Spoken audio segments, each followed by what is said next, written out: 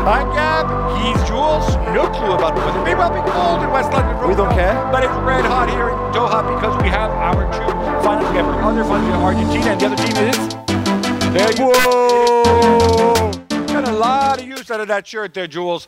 France against Argentina. Lionel Messi against Kylian Mbappe. Yes, much more than that. Obviously, that's the obvious subtext. A big W for Qatar in that one, right? Messi, Mbappe, Paris Saint-Germain. Of course. How about that? That's the dream final. But we're going to start by talking about that France v. Morocco semifinal because Morocco, I think, have been the story of the tournament, along with Messi. I don't know. They don't allow me to be an editor, right, to make these big editorial decisions or to be a producer. But if I were, I would say these are my two big stories of this tournament. Morocco, football-wise, Morocco and Lionel Messi's, attempt to win a World Cup, and right? Farewell too. So we have to talk about Morocco. I thought that game, Jules, was clearly marked by two things. One is the injuries, because he put Aguerd in the starting lineup when they handed out the team sheets. Supposedly, he tried to warm up. I think he knew that Aguerd couldn't play. It was going to be some sort of Willis Reed, New York Knicks, 1970 Game 7 NBA Finals moment. By the way, that was before I was bored. But I know my history. You know your history. The only title that they've ever won, by the way. But, so he bows out. Romain Saiz and Mazraoui starting. But again, those two guys clearly not fit. After 20 minutes, Saiz went out. So that's one thing which impacted the game. The other thing, inevitably, Theo Hernandez's goal after just, 2-3 minutes? Yeah, 5 minutes maybe it was. The injuries to start with, we knew that they were weakened already. We knew that they'd given a lot against Spain, a lot against Portugal, that maybe this was going to be a step too high. I don't know if this is the right thing to try, or if it would have been better to start with 11 fit players, even if they're not at the level of a Saiz or of a Aguerd or of a Mazraoui. We will never know what would have happened if Regragui had started, no Saiz and no Mazraoui, for example, and fit players instead. I can see why he tried it. I can understand the logic behind it. I know you want to play a semi-final of the World Cup if you're a player, even if you're just 50% or 60%. I don't know. I think that France would have won anyway, even if they didn't play well. And Morocco deserves credit for the way they played and kept going and never giving up and trying to create something and to cause problems. But overall, I think that the step was just too high this time. It was a high step. Obviously, chasing a game from early on for it any doesn't team, help. it becomes more difficult. Even more so for Morocco, who, I've said this before. They're not a purely defend and counter team. Like, they don't play a low block. They play a mid block. When they counter, they counter through passing and combination. Again, might be different if Mbappe were Moroccan. You just lump the ball over the top and let him chase it, right? But there's so much quality, so much organization, so much intelligence in the way they played. And so they find themselves early on having to take the game to France. And there were moments which could have broken their way. Is it El Yamik? Hitting, it was overhead kick. Yeah. Hitting, I can't tell if it hit the base of the post or if it hit Lloris. Yeah, Lloris' hand just in front of it. But pretty darn close. Yeah. And then, obviously, the Sofiane Boufal incident, which could easily have been given a penalty, probably should have been given as a penalty. I don't think it was a pen, no. I think Theo touching the ball, he takes the ball out and then it's just two players barging into each other. I don't think that was a pen. Okay, but could have been. Could have, maybe. So we're talking fine margin, and obviously France's second goal came late. But let me ask you this: Did it play into Deschamps? Didier Deschamps would have been so happy saying, like, "Oh look, we got the early lead. Now I can go back to being 2018 Didier Deschamps." Exactly, 39% of the ball against Morocco is exactly what he dreamed of the night before. We spoke to Regragui after the game and we said to him, was it the game plan to have 61% of the ball? And he said, well, no, at all. That was not what we wanted to do, but we kind of had to because we fell behind early on and also because the French were too happy to sit back and wait. And I think this French team is so good at suffering, really, which is crazy to say, but they're good at it. They can deal well with it. They deal well. They don't panic. They deal well with everything that comes their way. If you think the second half, really, when they look a bit more under pressure, there was only 3 shots on target. The XG from Morocco in the second half is very, very low, very little. I know there's a couple of good crosses, but nothing that would threaten the French defense. Okay, so use a term there. Is that a French term, like knowing how to suffer, being able to Yeah. suffer? Because that is a very Italian term. I Yeah. grew up hearing this about how, like, we would have Italy teams in the past that would effectively simply just defend the old catenaccio, years ago, and then try to nick a goal here or there, and they're always running around and suffering and defending well and whatever. And so we know how to suffer. And I don't like that term. I don't like that term because this is a low-scoring sport. If you're suffering, it's because you're not playing well. Because there is a way to defend well, to not concede anything, to defend your league without suffering, right? Yeah, completely. Without that kind of frenzy.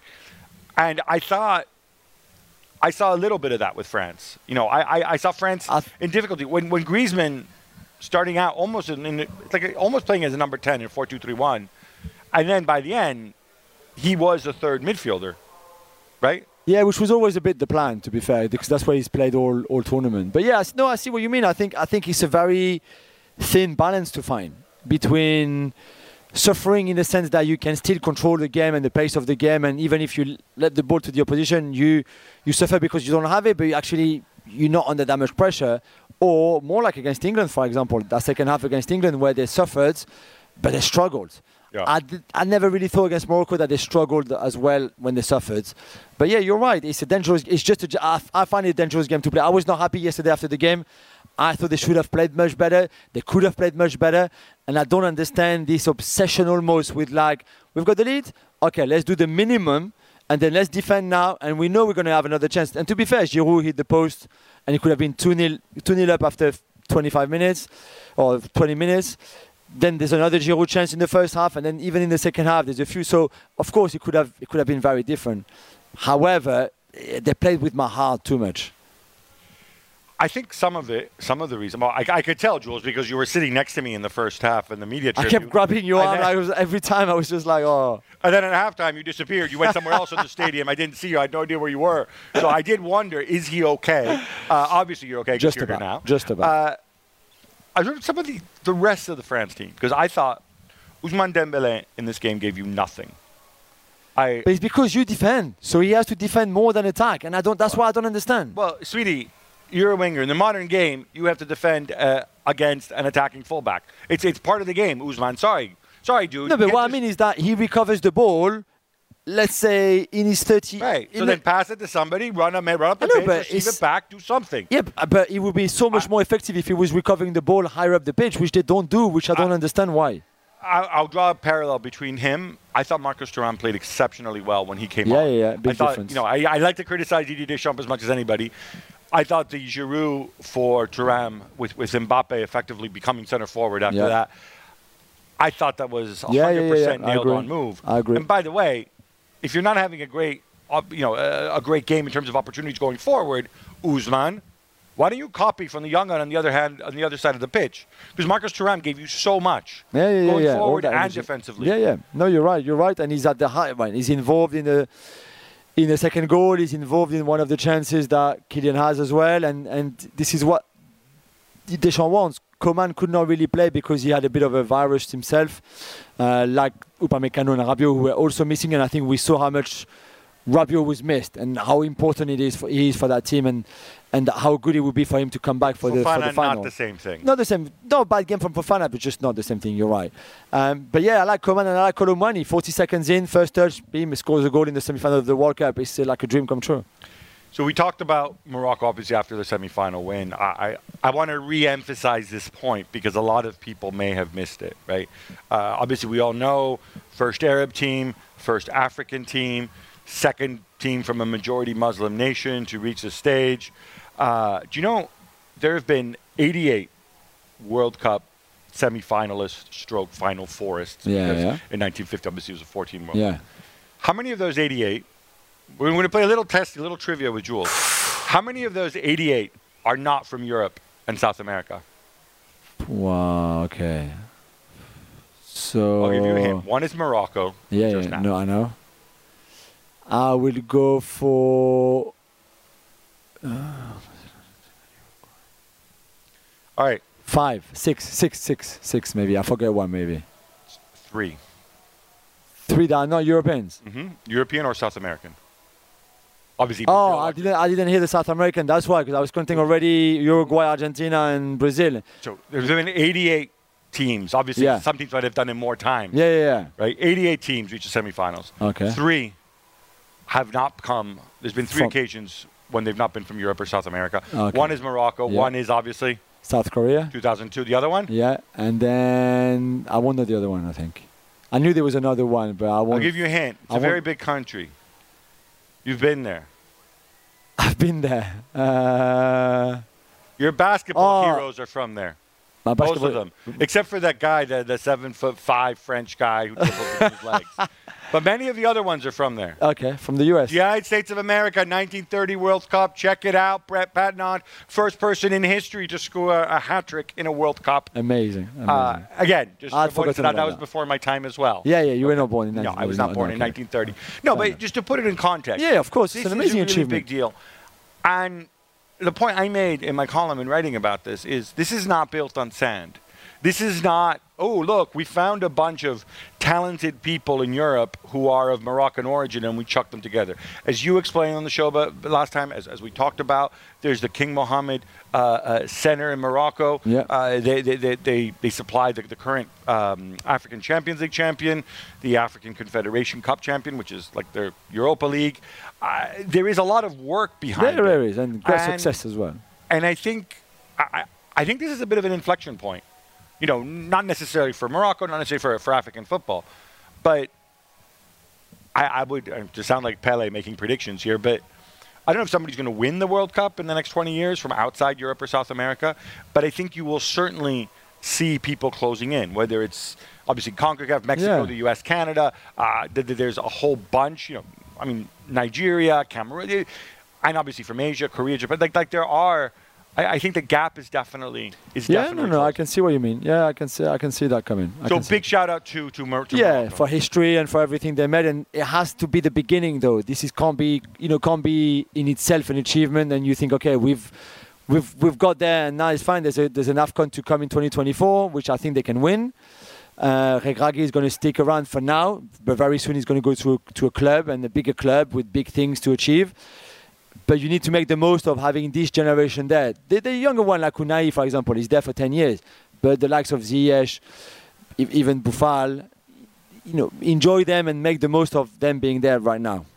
All right, final word on Regragui, because I have no idea why, but I read in Italian paper, Gazzetta dello Sport, that Rudy Garcia was taking credit for having launched But him and created him. I told you this story, no? I'm not on the podcast, you haven't. So then you didn't read my article on Regragui then for the website? Funnily enough, I may not have. You may not have. Rudy Garcia, indeed, launched his career in the 5th division at Corbeil in the south suburbs of Paris, and with Rudy Garcia that was his first coaching job.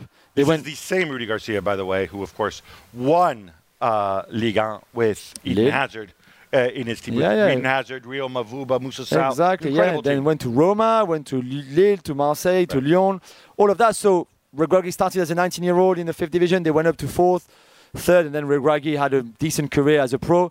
And guess who was commentating yesterday Was on it the that very game? same Rudy Garcia? Exactly. You see how Okay, destiny sometimes, 25 years later. I just want to make this clear about Rudy. And I really like Rudy Garcia, but you discovered him as a footballer, not as a coach. Because No, I as I know. understand it, as a coach, despite being French and coming through, he didn't get many opportunities in France, which is why he ended up True, coaching but here, and obviously he coached Al Wydad as well, right? True, but I think Garcia has been a mentor for him. Right. I think he went to like an internship, if you want, where the clubs that Garcia went to study the game and everything.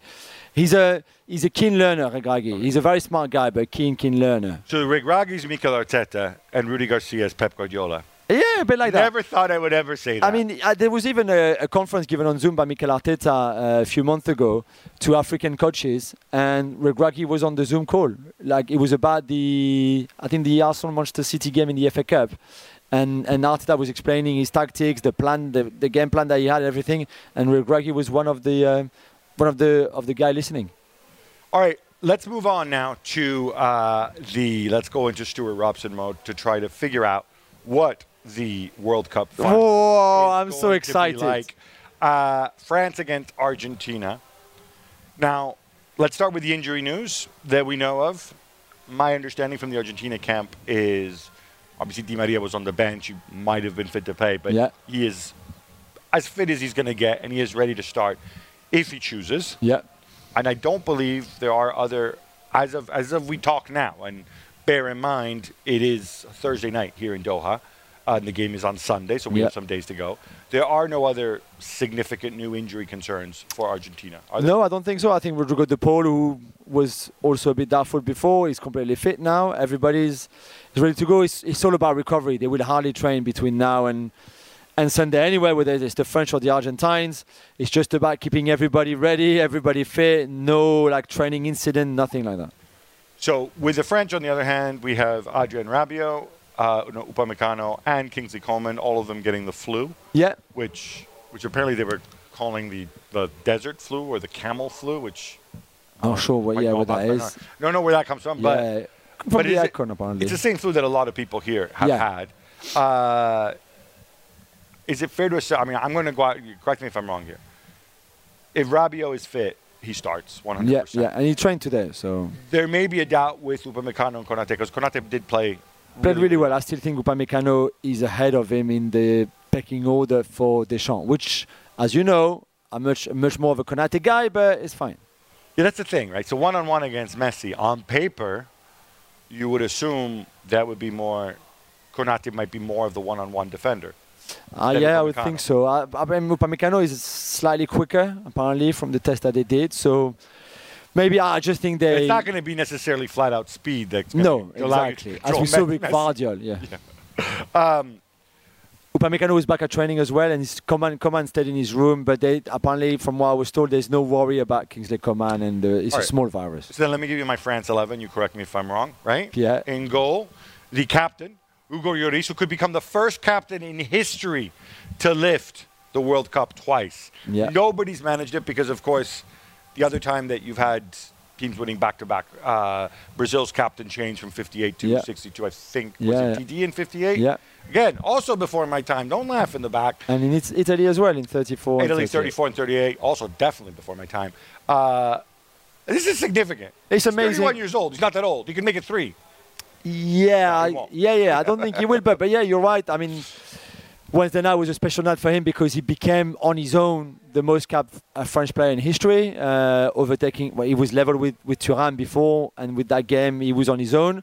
He will have another cap, of course, on Sunday, and if he was to become the first captain ever to lift the World Cup back-to-back, it would be an incredible achievement for someone who was a bit criticised, not just before the England game, but even before the start of the tournament, and who so far has been almost perfect. I know he dropped a few balls there and there, but that's okay. There is a part of me that wonders if Deschamps were not the manager and if Magic Mike were around. Okay, but Deschamps is the manager and Magic Mike is injured. So Okay, I'm just saying. Just throwing it out there. His time will come. We Don't love worry. you, Magic Mike. We know you're cheering them on. His from time afar. will come. Okay, right back, Jules Koundé. Yeah. Again, I don't think he's been solid. He's done what he's done to do.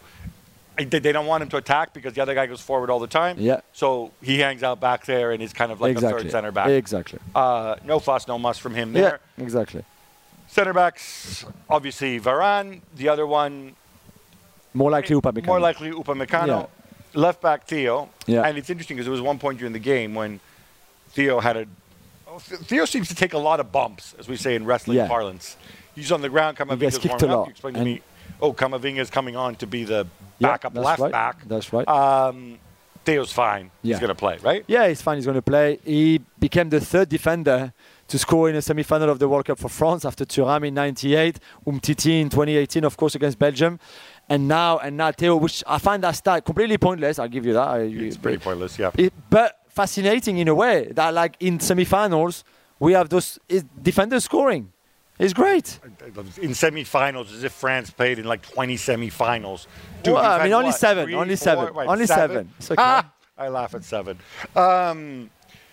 I think only Germany have more, But anyway, go on. Enjoy. Semi-finals says a lot about you. It's okay. I think it's a number of stars. Wait, how many stars do I? 2 because we only count modern time.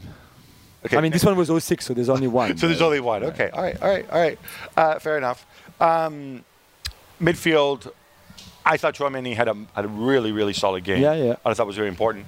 You'll be glad to know that Fofana is gone, and instead we'll get some Rabiot back, we think. Back, right? Yeah, 100%. 100%. Okay, and then with them is Griezmann, who, for me, arguably, maybe France's player of the tournament. Completely, I agree with you. Him and although Kylian. him and Giroud.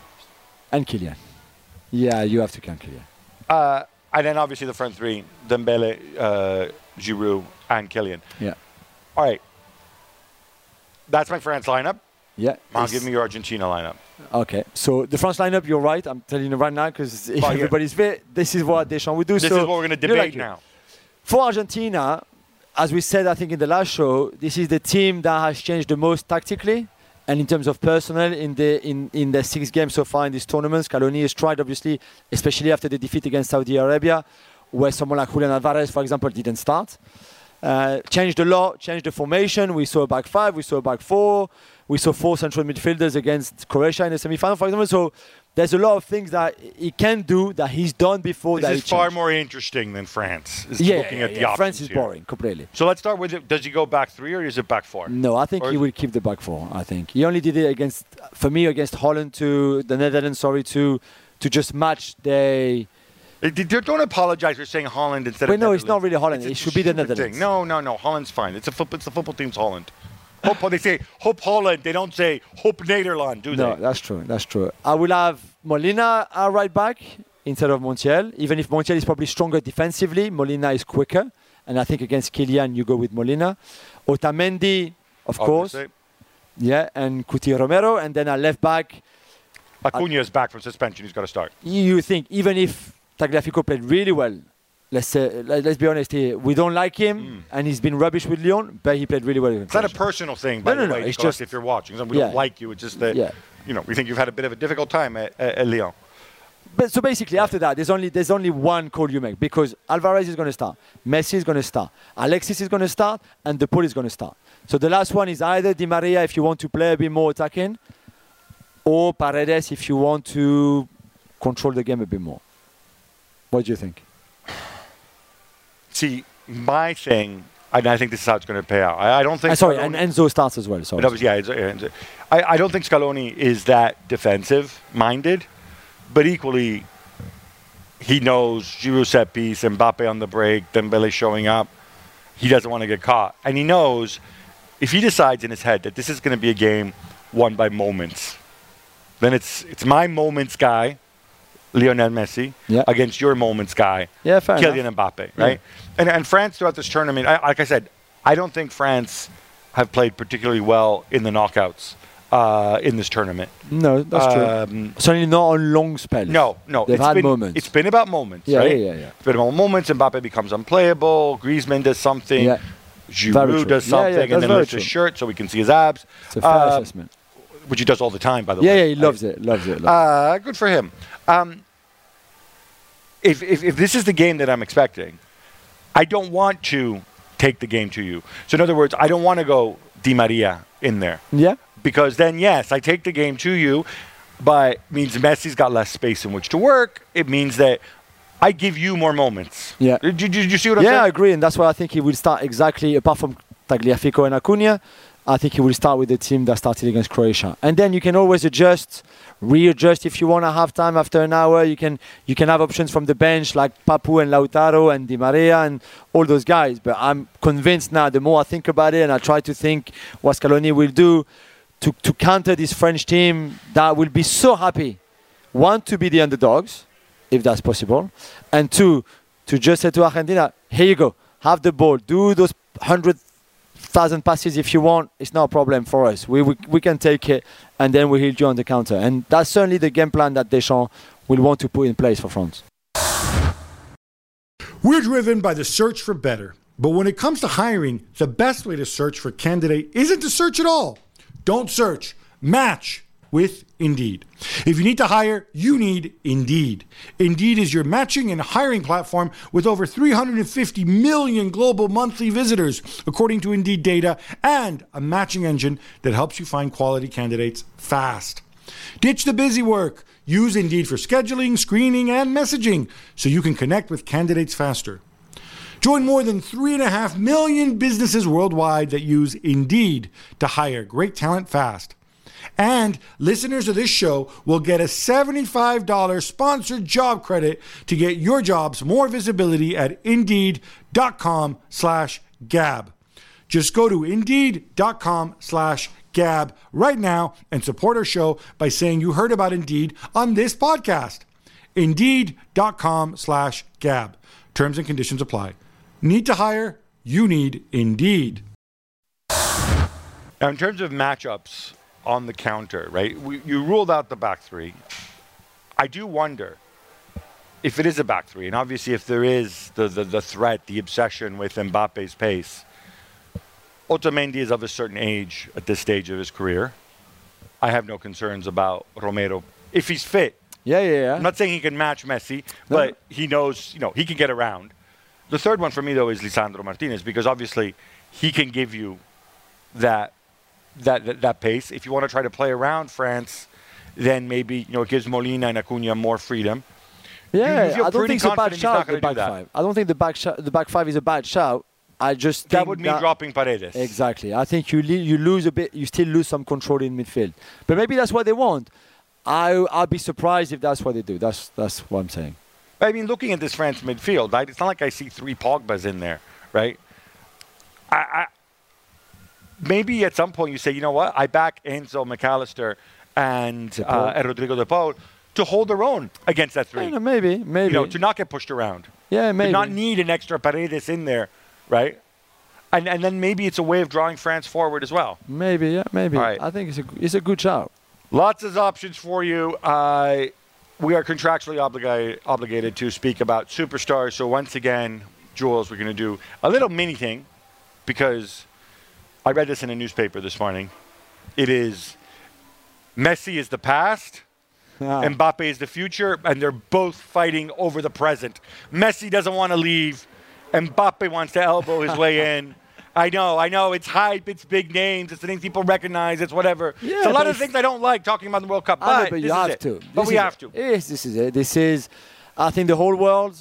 I mean, even our friend from Brazil were telling me this morning that even people in Brazil want Messi to win the World Cup. Why? Because it's Messi and because this is his last ever World Cup match. And just we imagine. Don't know for a fact, by the way. It is. He said it himself, so it's not me. He may change his mind. Remember, he said he won't. Play ever he won't again be for there Argentina. He won't be there. He was going to stay at Barcelona forever. He won't be there in 4 years. All right. So imagine just the whole story, and you and I will be there. We will be in the stadium, and in a way, as much as I want France to win, of course, and the third star on the shirt, all of that, catching up with Italy. Imagine seeing up. You'll still be behind. But still, we're trying to catch up. Okay. On our way to catch you up. Imagine seeing Messi lifting. Because right now, I think you have two more than Turkmenistan, right? Is that it? We have. Turkmenistan's only been a country for what, like 30 years? True. You only have 4 more than them as well, Yeah, but just seeing Messi lifting that trophy in that stadium with all the Argentine fans, I think will be very special. I get that. I understand that. What an incredible end of the fairy tale, end of the story, end of it. Anything you want to call it. Imagine the tears of joy from the whole of Argentina, really, and most of the world as well. By the way, I think Mexico are one country that would root for France, the French, of course, and that's it. So it's a lot of the rest of the world against us. Okay, I think Morocco might root for France too. Do you think? I think everybody would want Messi to win it. I really do. Let me ask you this though, because in this Messi Mbappe thing, I mean, okay, I don't know Lionel Messi. You've spent more time with Mbappe than I have. Does he think in terms? Does Mbappe especially? Does he think in terms of his place in history? Does he think about comparing himself to Messi and to Cristiano and Pelé, Maradona, or is this all kind of, no? I just want to play, and then I'll see where I am when I'm 30. No, I think in the back of his head he already has I want to break every record. He knows that if he wins on Sunday, then obviously he will become at 23 the second youngest after Pelé, of course, to win 2 World Cups. Don't have to be back to back, but to win 2 World Cups. He knows that if he scores in that final, his goal ratio is going to go up again. All those kind of things is somewhere in his head. Even if right now he's only focused, he would happy take a 1-0 win for France where he hardly touches the ball, for sure, 100%. But I think that, there's part of him who wants to be the guy that breaks every record, that wins everything, that becomes the greatest or whatever. And that final is another step towards that. It's another stone in his guy. This is what he's building, really. And when you think that he won't turn 24 until 2 days after the final, imagine what a present that would be for him. Incredible, second World Cup. On the other side, obviously, you can't speak of Argentina without speaking of Diego Armando Maradona. Wherever he is, obviously he'll be cheering on Argentina. Yeah, of course. I think we share the same view on this. Messi's place in history is guaranteed whether he wins this World Cup or doesn't win this World Cup. Yeah, I agree. I don't think, I'm just giving you my view on this, I don't think he diminishes Diego one bit. Because that was a different era. No, definitely that was a level of stardom, of charisma, which Messi cannot match because he's a different person. Yeah, completely different personality as well. So if you like the guys like Diego, then Diego will forever be your GOAT. If you look at it in a different way and you incorporate the different personalities that they both have, you look at Leo, and Leo has to be the GOAT. There's just no one who will ever be greater than him, and has never been greater than him either, if he wins the World Cup or not. But I think he showed enough in this World Cup at 35 years old. Everything, and you can give me, he scored 3 pens out of the 5 goals. Okay, I don't care. For what he's done in this tournament. It's the assist for Alvarez alone does everything that he's done. At his age, on a stage like this, shows that he, unlike you like Diego for other reasons, that he's the greatest of all time. Well, that's your view. I don't think many will disagree. Wow, I can't wait. 6 o'clock on Sunday. It's Argentina against France for all the marbles. ESPN Tournament Challenge is here. And guess what? I'm doing my bracket right now. Making picks, predicting upsets, winning my bracket group, and leaving my old life as a part-time voice actor behind. Hey, you never know.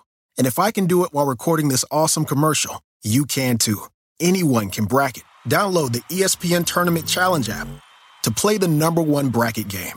Presented by Capital One. All right, enough World Cup final. Never thought I'd be saying that, but hey, how about some quick hits instead? Let's go, Gabi. Jules, it's all done. Well done. Real Madrid announced the signing of Endrick from Palmeiras, but because he's still just 16, of course, he can't actually join until 2024. That's right. 60 million euros. That is a lot. That's a lot of money. That's a lot of cash for a guy who's 16. For a 16 who's played with Palmeiras first team, not that much, who's been great when he played. I give you that, but it's still a lot of money. And let's hope that he's another Rodrigo or Vinicius, that it works out and it's the money well invested. And I'm sure it will be, because it looks, from what we've seen and what we've read and what we've heard, an incredible generational talent.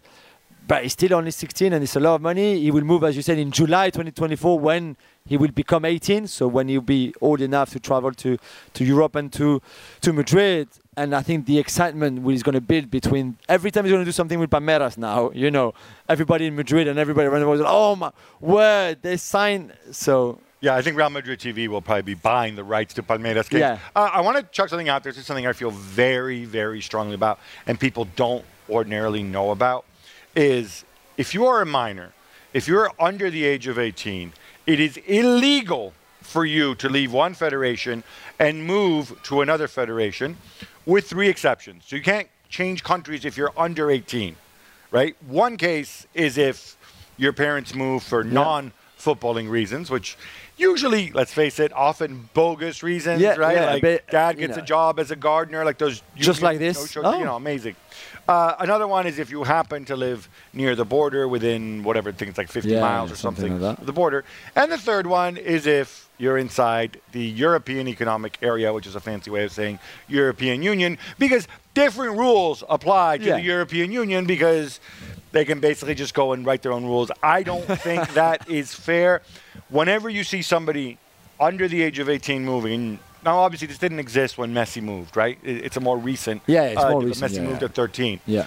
But when you see that happening, there's usually one of those things, and in many cases, not all of them, there is something slightly dubious going on, people finding passports left and right. And I'm just going to leave it at that. No, you're right. The people out there who traffic in kids know who I'm talking about. They know who they are. That's not the case with Endrick. No. He's staying Definitely. where he is. Sticking with Real Madrid, Gab, you were 100% correct. Cristiano Ronaldo has returned. Not only is Cristiano Ronaldo back at Real Madrid, he's been embraced by Florentino Perez, who says this will always be your house. So there. Now, unfortunately, there's nobody else at Valdebebas. He's there by himself, training by himself. Yeah. And look, So I'm not saying... Sorry? It's his house, but just for him. It's his own personal space. I think it shows that, hey, maybe Cristiano Ronaldo isn't viewed as the devil at Real Madrid, like some people tell me when they say, I'm crazy, there's no way he would ever go back. Hang on. If Cristiano said, hey, listen, I'm in Madrid now, this is where I live, he still has his house there. He has houses in like 18 different places. But he might want to be in Madrid. Real Madrid right now can't say to him, well, we don't really fancy you coming and training here on your own. Every club does that with a former player, whoever you are. So I would think that Cristiano and Real Madrid would be exactly the same. You don't think he did it so he could come by and hang out with Carlo Ancelotti and say Carletto, shot. Can you put in a word with Floren? He still loves me. I don't know. I don't know. We'll see. I don't think so. More Madrid. Why would anybody tell us if Karim Benzema is going to fly back for the World Cup final? As in fly back to watch it? Fly back to watch it, he's not going to play. He's not going to play. So fly back to watch it is a good question. I think he would get invited. Why did Didier Deschamps throw such a hissy fit when he was asked that question? No, because the question was about him playing, not him coming to watch. Okay, but just answer the question normally. Just say he's injured. But it's a stupid question. It's a stupid question. So he goes like, well, I'm not even going to answer that. Let's move on.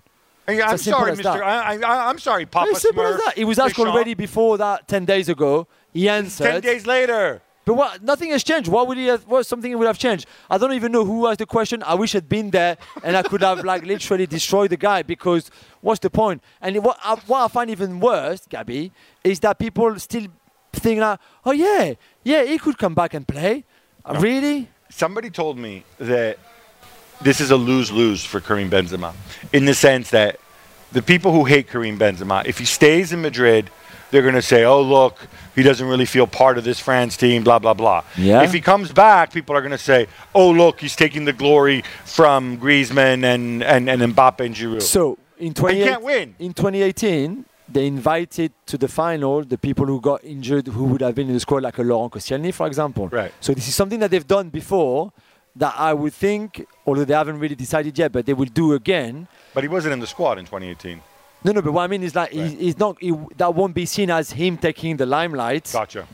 Because we did it before with players who were not Karim Benzema, but still.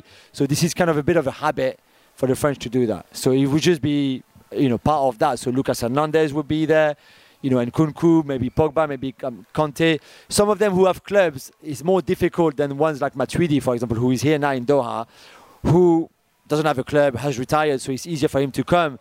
Then for Kanté, who is like in kind of a mini preseason with Chelsea, for example, and Pogba recover, all that kind of stuff. You'd like to see him there, yeah? Yeah, I would. Of course, I would. I want to see them united.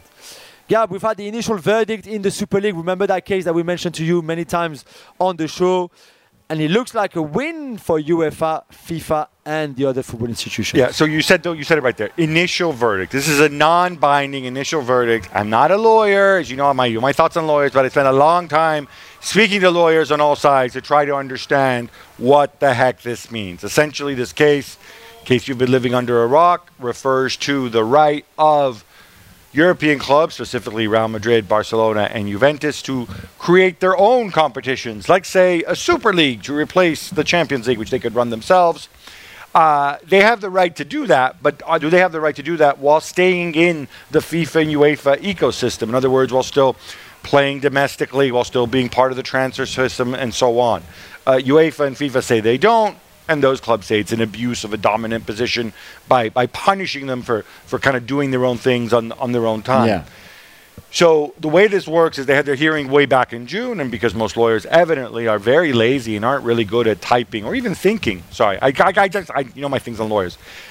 It's taken this long. One lawyer's ready. He's the Advocate General. He gives what he calls an opinion or a direction. It's kind of like a summary of how he sees the case.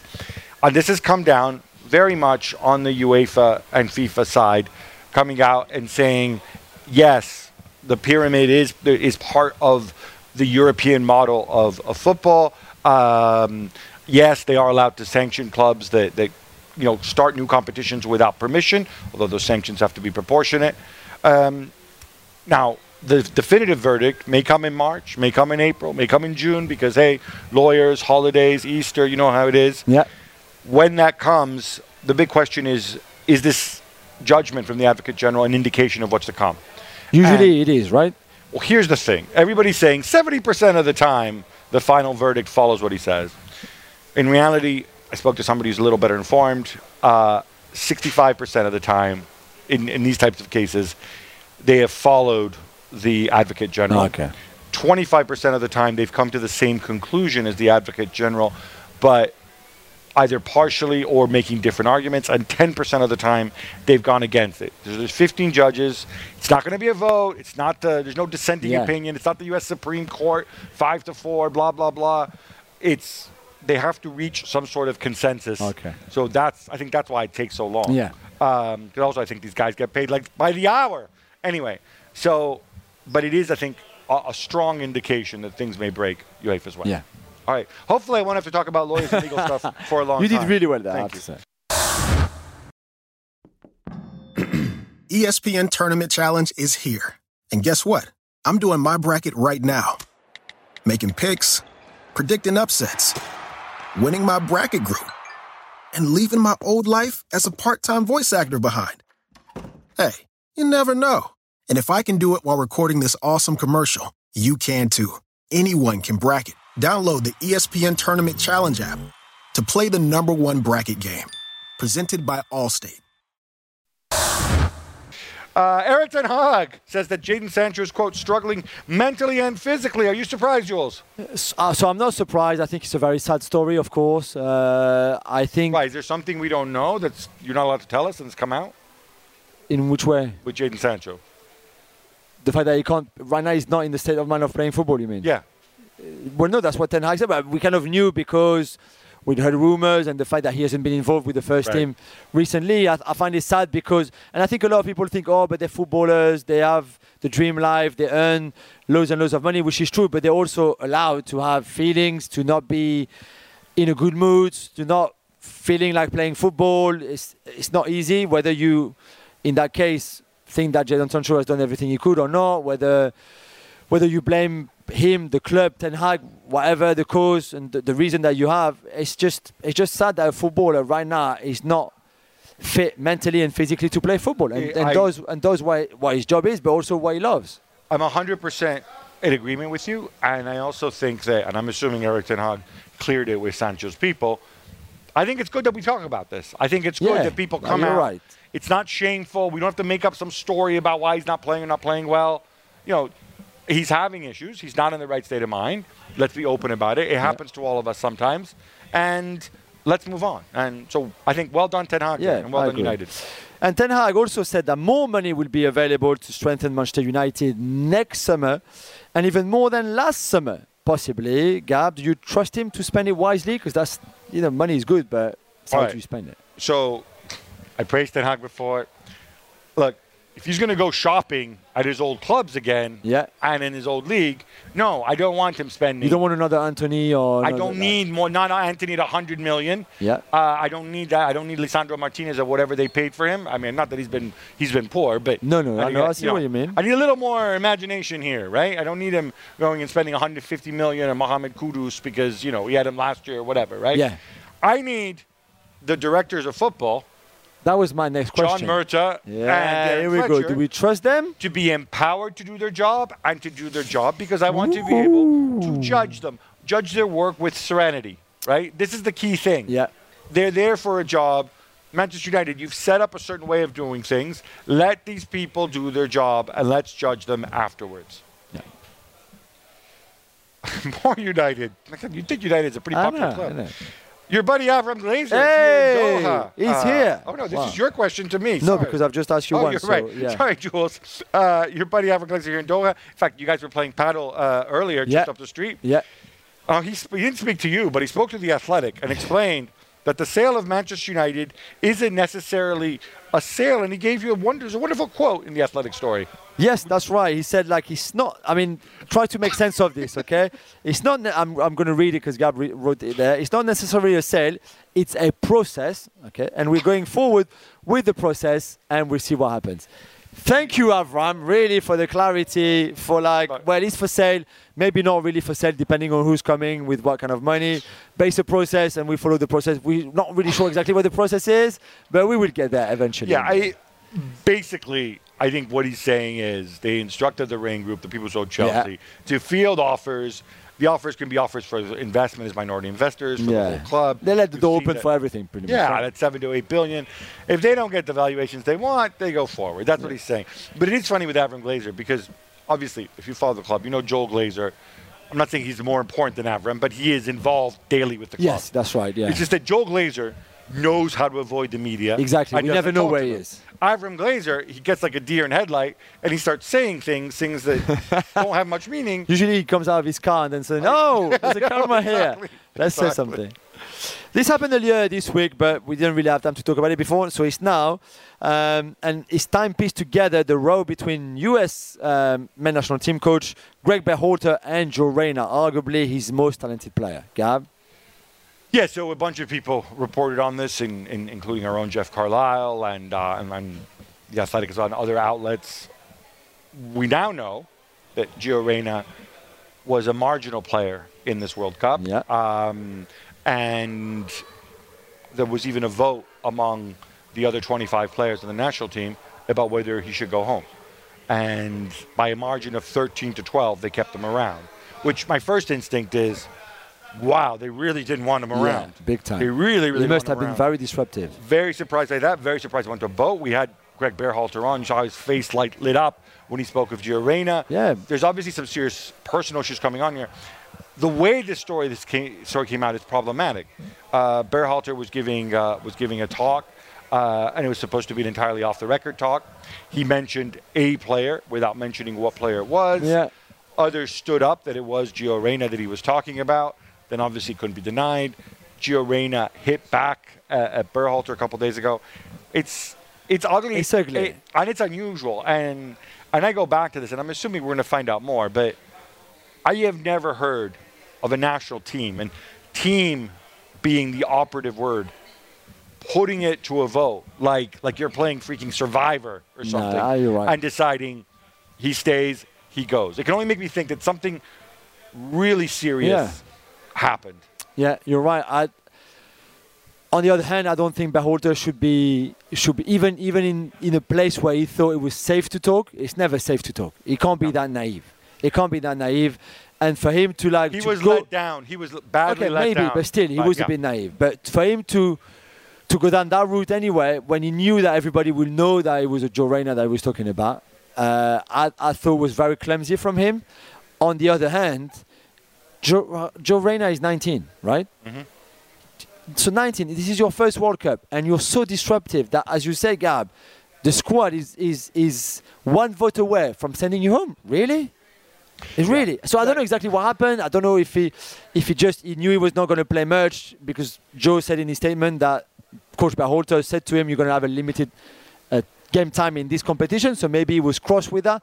Maybe he make life difficult for everybody else. Maybe he didn't want to train. Maybe he was very disruptive at training. I don't know, kicking the ball on the motorway. Everything. I don't know what he could have done.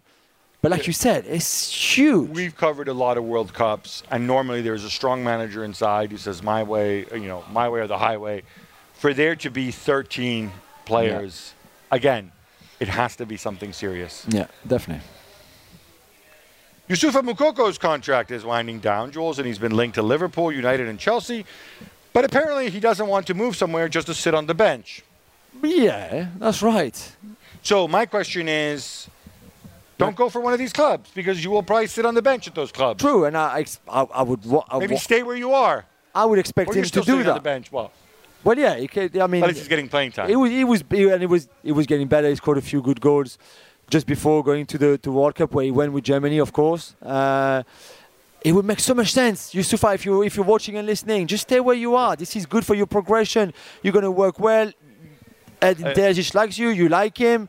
It works. Why would you go right now to try to get that big contract? No.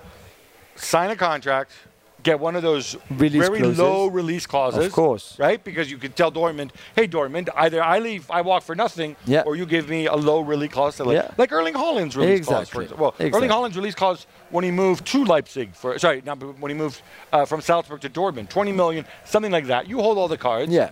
Do that and develop and grow there. Because honestly, without the love in the world, if you go to Liverpool, you're going to be on the bench. Yeah. If you go to United, well, actually, right now, United Chelsea, you may start, but they're going to bring in more experienced strikers than you. Exactly.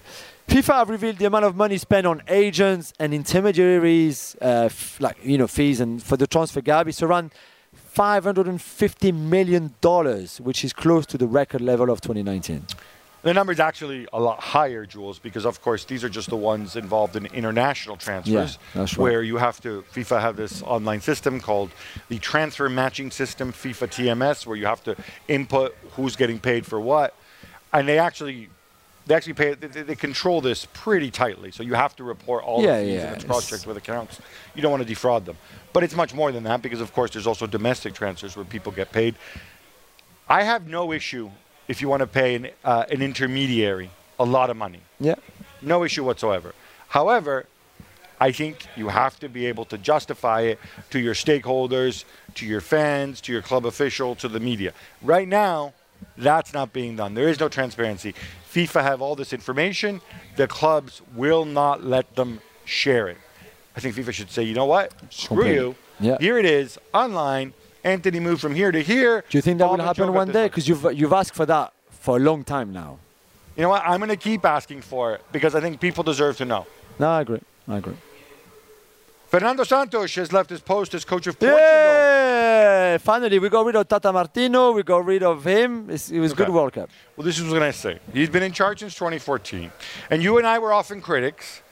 But he did win Euro 2016, which I believe is Portugal's first ever major trophy. Yeah, right? Well done to him, yeah. Portugal, a third of the way to matching France's major trophies. Unless my number is wrong, my counting is wrong, right? You've got 3, right? 4. 2 Euros and 2 World Cups. Okay, you got 4. So, okay. yeah. 25% of the way there. Okay. And he also won the 2019 Nations League. Yeah, well done as well. Listen, with all the talent that he's had in those 8 years... Or he should have won some World Cups. I'm not saying that he should have won some World Cups, but there's trophies there, and well done to him. Let's not go over 2016 again, because that breaks my heart, because they beat France in the final. But they were super defensive from start to finish. I mean, let's remember those group stages, the knockout rounds, and how they scrapped through all of them until the final, pretty much. The Nations League 2019, let's pass. I keep saying what we've been saying for months now, that he's a defensive coach. He did a defensive job in 2016. Well done to him. That worked. It worked out for him and for Cristiano, for Pep, for all the others. Well done to you. I maintain that with those players and those generations, he could have done better outside of that Euro 2016. That was a miracle, let's be honest. And that's all. And that's where I find it sad, because many times we thought, okay, maybe now, maybe they're going to evolve, maybe it's going to change. And in the end, it was never changed. And this is how you lose to Morocco in the quarterfinal of this World Cup. I think after winning the Euros, it was going to be hard to remove him. And then he won the Nations League. We've said this on the last show.